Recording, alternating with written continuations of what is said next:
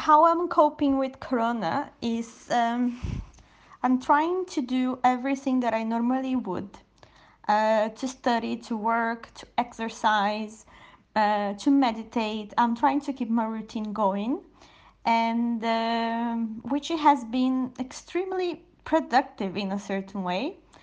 But I'm also allowing for moments where I feel bad, I feel sad, or I feel confused, or I feel lazy, because it's a very emotional journey to be self isolated at home. So I I guess that I try to keep things normal when I feel normal, but I also allow myself not to be normal when I don't feel like, because this is not a normal situation. And also, one thing that for me is making me feel better is to cook a lot, all the amazing foods that I normally think, oh, I would like to learn this or do this, but I don't have enough time.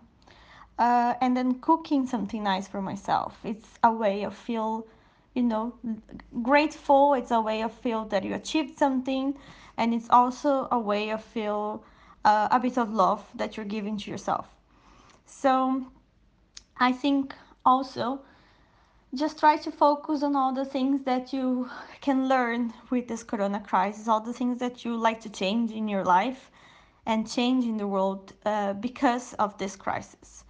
I think it also gives us a sense of hope of well, even if now it's hard, there is many things still to do and many things still yet to live in the world and in life.